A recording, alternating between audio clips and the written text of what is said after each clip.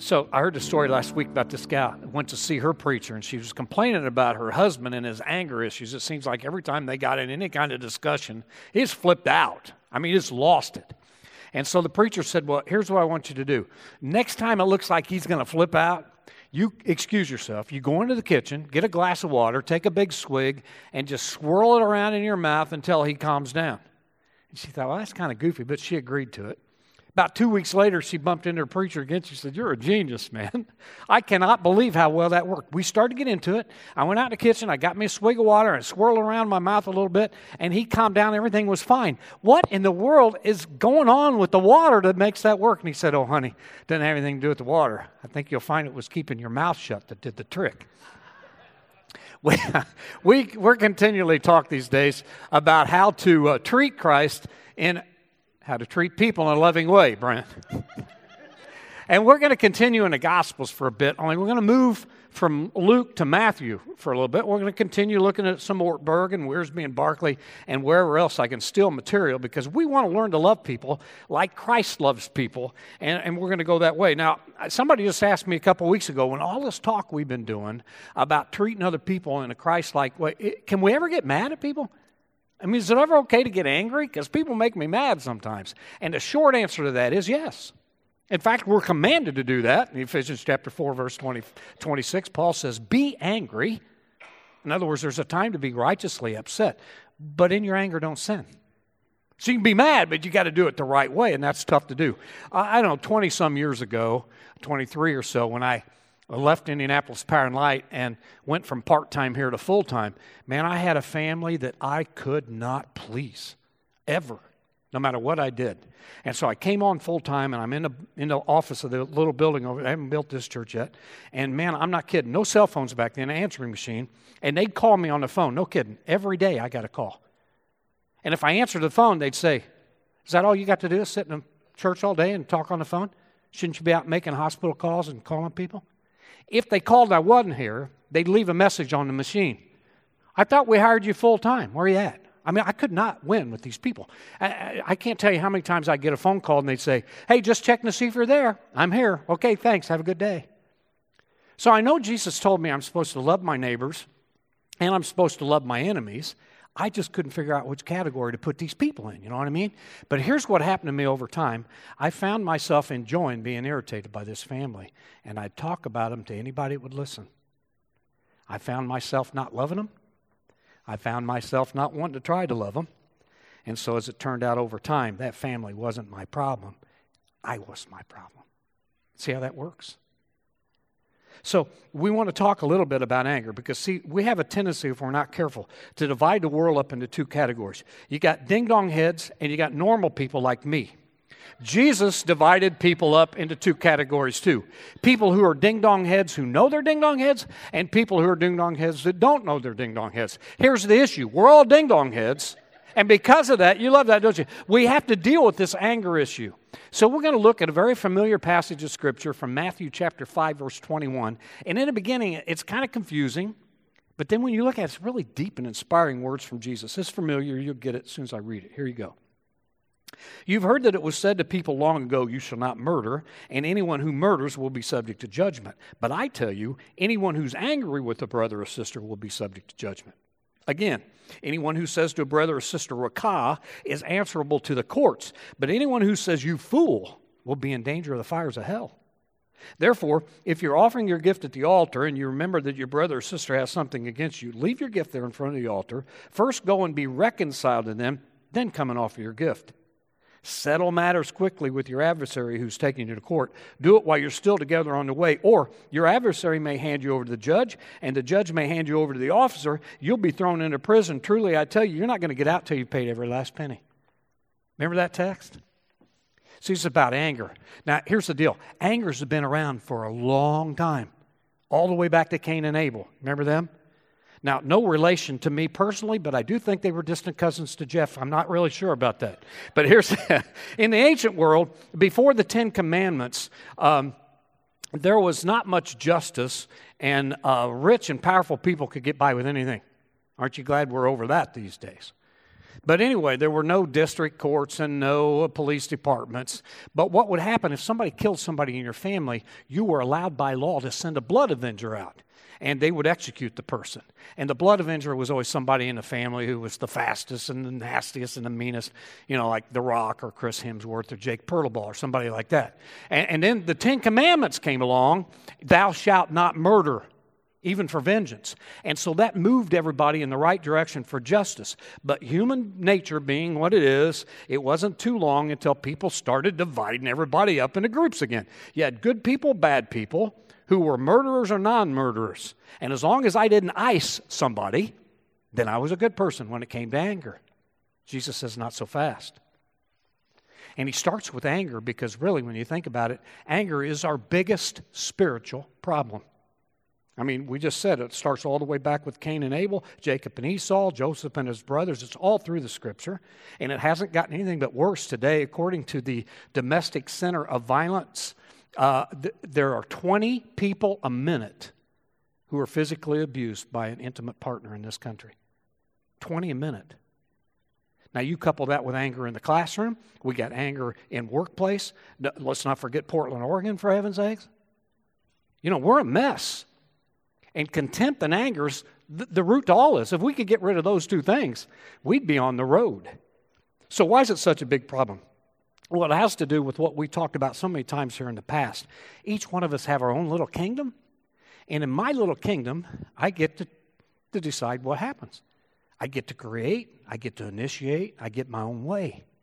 And what happens is when you get angry, it's because someone or something has gotten in the way of your getting your way. And your will says, hey, something got in the way of me getting my way, and I'm not happy about it. And so the first thing we do with that is we put the hurts to whatever it is that's getting in our way. We will to destroy it. I'm in a hurry. I've only got 20 minutes left. I got to get ready for church, and all I got left to do is weed eat that ditch in front of my house, but I can't get the weed eater started. And I pull and pull and pull on the thing. I finally get it started. It runs out of the stuff, you know what I mean? Stupid weed eater. You just throw it in the weeds. Well, I got a smartphone, but my weed eater's not smart. That's just me getting out of control. Somebody's playing golf. This is not me, seriously, but somebody plays golf. They hit a bad shot. They throw their golf club. They kick their bag. They punch their caddy. Stupid golf club. We lose control, you know what I mean? I read last week, true story, a guy in Bellevue, Washington, his car got stuck in the snow. We've had a little snow here recently, and he's furious. So he got out of the car, took a tire iron, smashed all the windows in his own car, took out his gun, shot all 4 tires, reloaded a new clip, and emptied it on his car. The police chief in Bellevue, Washington said it was a clear-cut case of autocide. Now, here's the deal. It's not normally people, I said it's a true story, the autocide I added, from Melvin Williams. It's not normally the weed eater and the golf club that makes us mad, is it? No, it's normally people. And what happens is instead of saying stupid weed eater and stupid golf club, we start saying stupid person. And the problem with Jesus with that is a heart issue. What he's concerned about is not me losing my cool and getting upset. What he's worried about is me starting to will the harm for somebody else. That's the second dimension of anger. We not only start thinking bad, we start wanting bad for the other person. John Ortberg says this, I love this.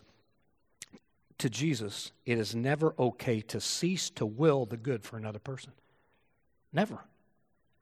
And so that's one of the reasons why Jesus is so concerned with our anger issue. That's why he said, you heard it said, thou shalt not murder, you be subject to judgment. But I'm telling you, if you're angry with somebody, your brother or sister, you'll be subject to judgment. Now, the word for anger here that he uses in the Greek is intense anger. It's orgisonomos, and it's where we get our word orgy. This is an orgy of anger. It's huge.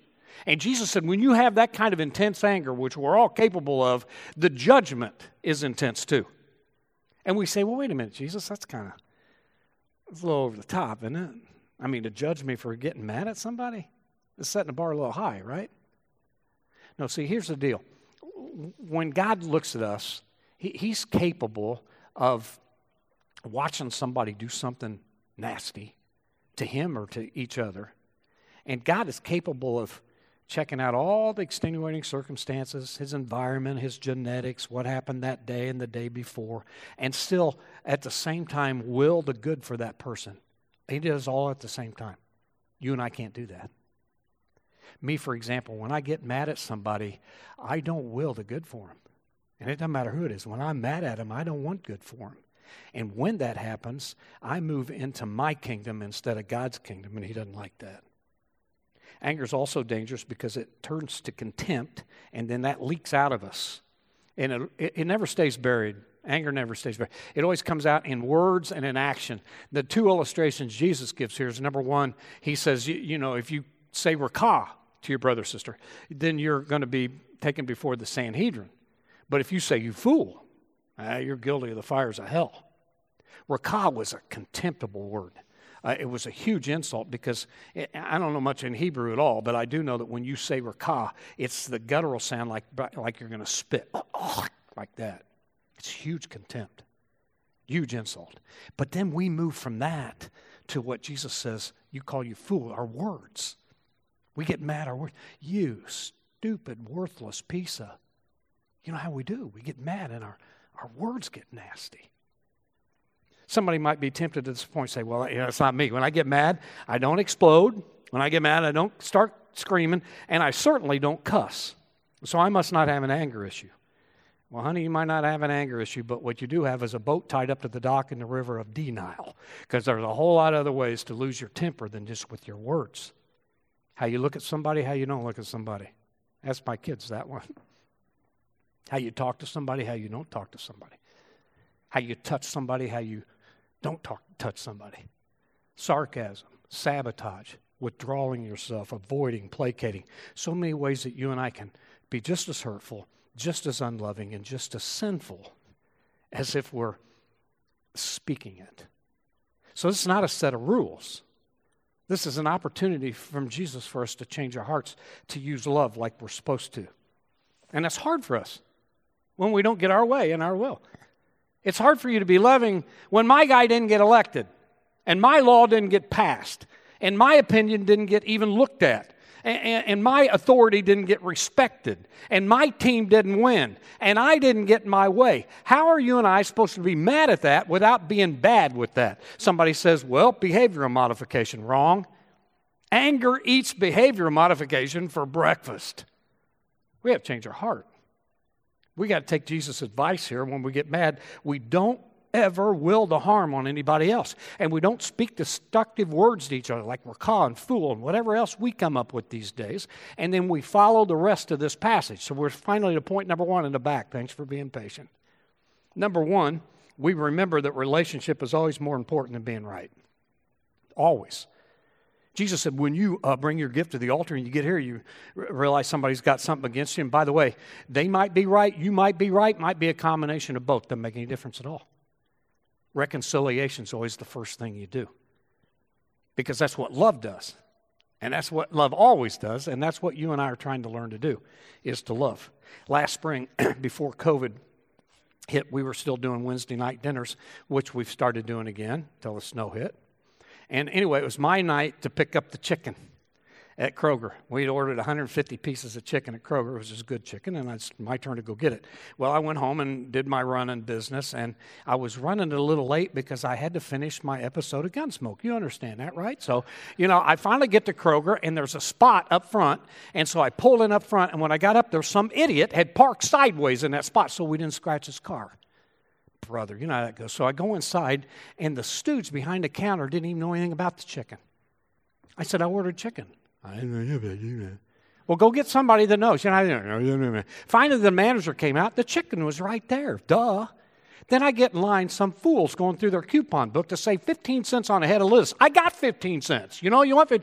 And not to mention the ding-dong-headed cashier was talking to anybody who'd want to listen about what her and her girls were going to do when they got off of work, And I'm livid. I'm late. Until you reflect on that a little bit. Whose fault is it? Yeah. Thank you. Thanks, brother. We'll talk after. I'm supposed to be a minister of the gospel of Jesus Christ, and in my mind and heart, I've already said idiot, stooge, fool, and ding-dong head. It didn't say that out of my mouth, but you could see it in my eyes, my face, the way I acted. And the invitation from Jesus here is not, okay, grit your teeth and don't kill anybody. And it's not, refrain from calling somebody a cow or fool or something else. The invitation from Jesus Christ is for Jim Kane to die a little bit to Jim Kane's ego, to lie a little bit to my way, to getting my way, to start being rational and look at things in reality and realize I'm not in control of how somebody takes care of my chicken order, how somebody parks their car, how somebody goes through their coupons, how somebody checks somebody out at the register. What I am in control of is how I handle that, how I react to that. And the way I'm supposed to react to that is to put their needs ahead of mine. Look out for the interests of others. I've read that someplace else, right? Now, the word of warning here is not everybody's going to be receptive to that. You know what I mean? Especially in an argument. You finally decide, well, I got to reconcile. I got to go fix this. I got to go. It might be they don't want anything to do with it.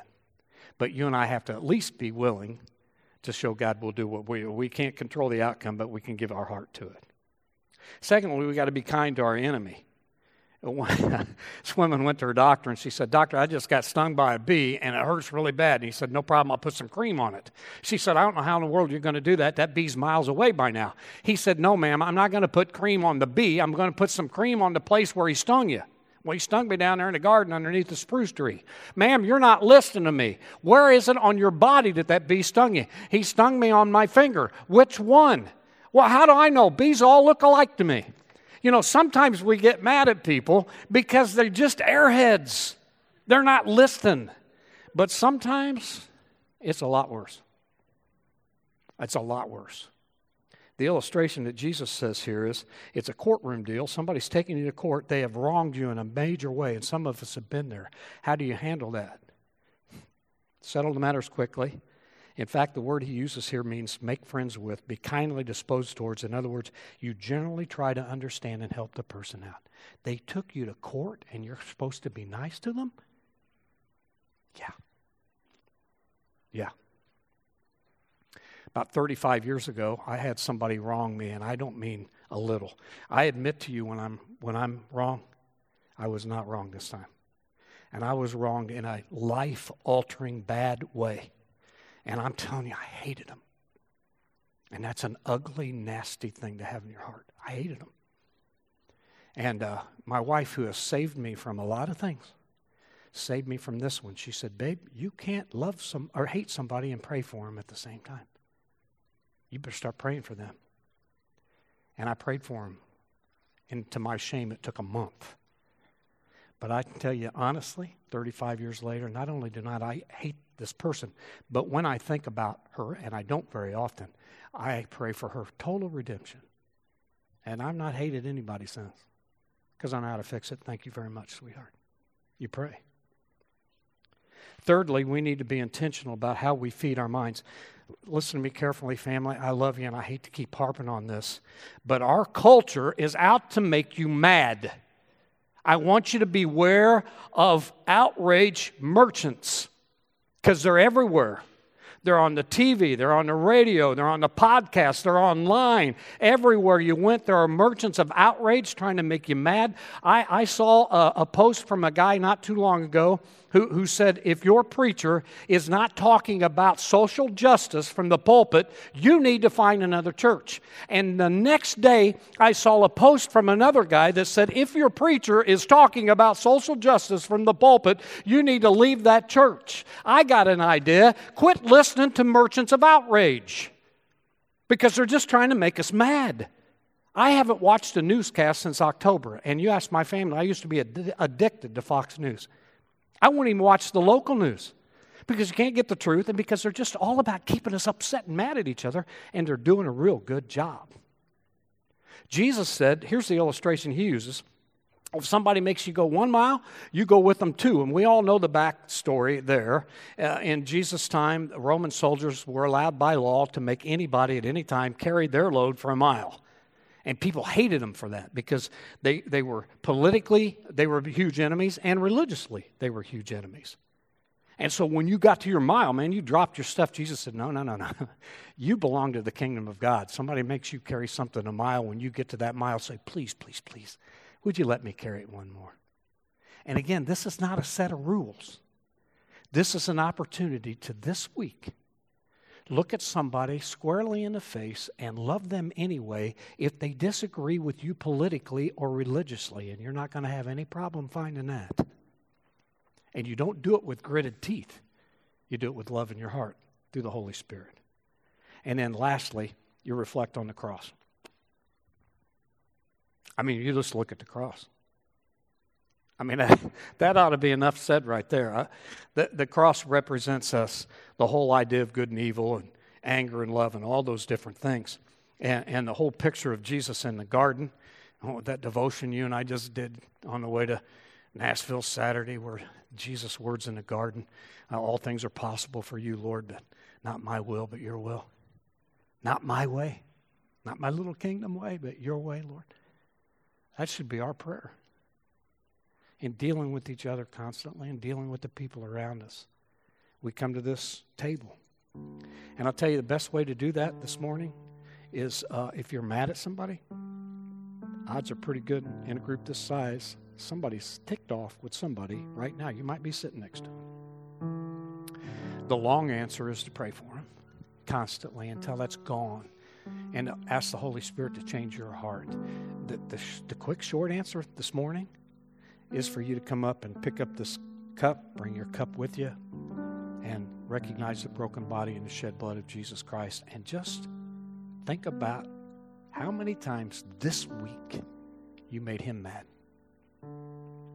How many times just this week you sinned against him and he forgave you anyway? You'll walk out here okay with whoever you're mad at, I guarantee you. Lord Jesus, you're just such a great Savior. You're such a great Lord. I know you're not willing that any should be lost. We're praying the same thing this morning.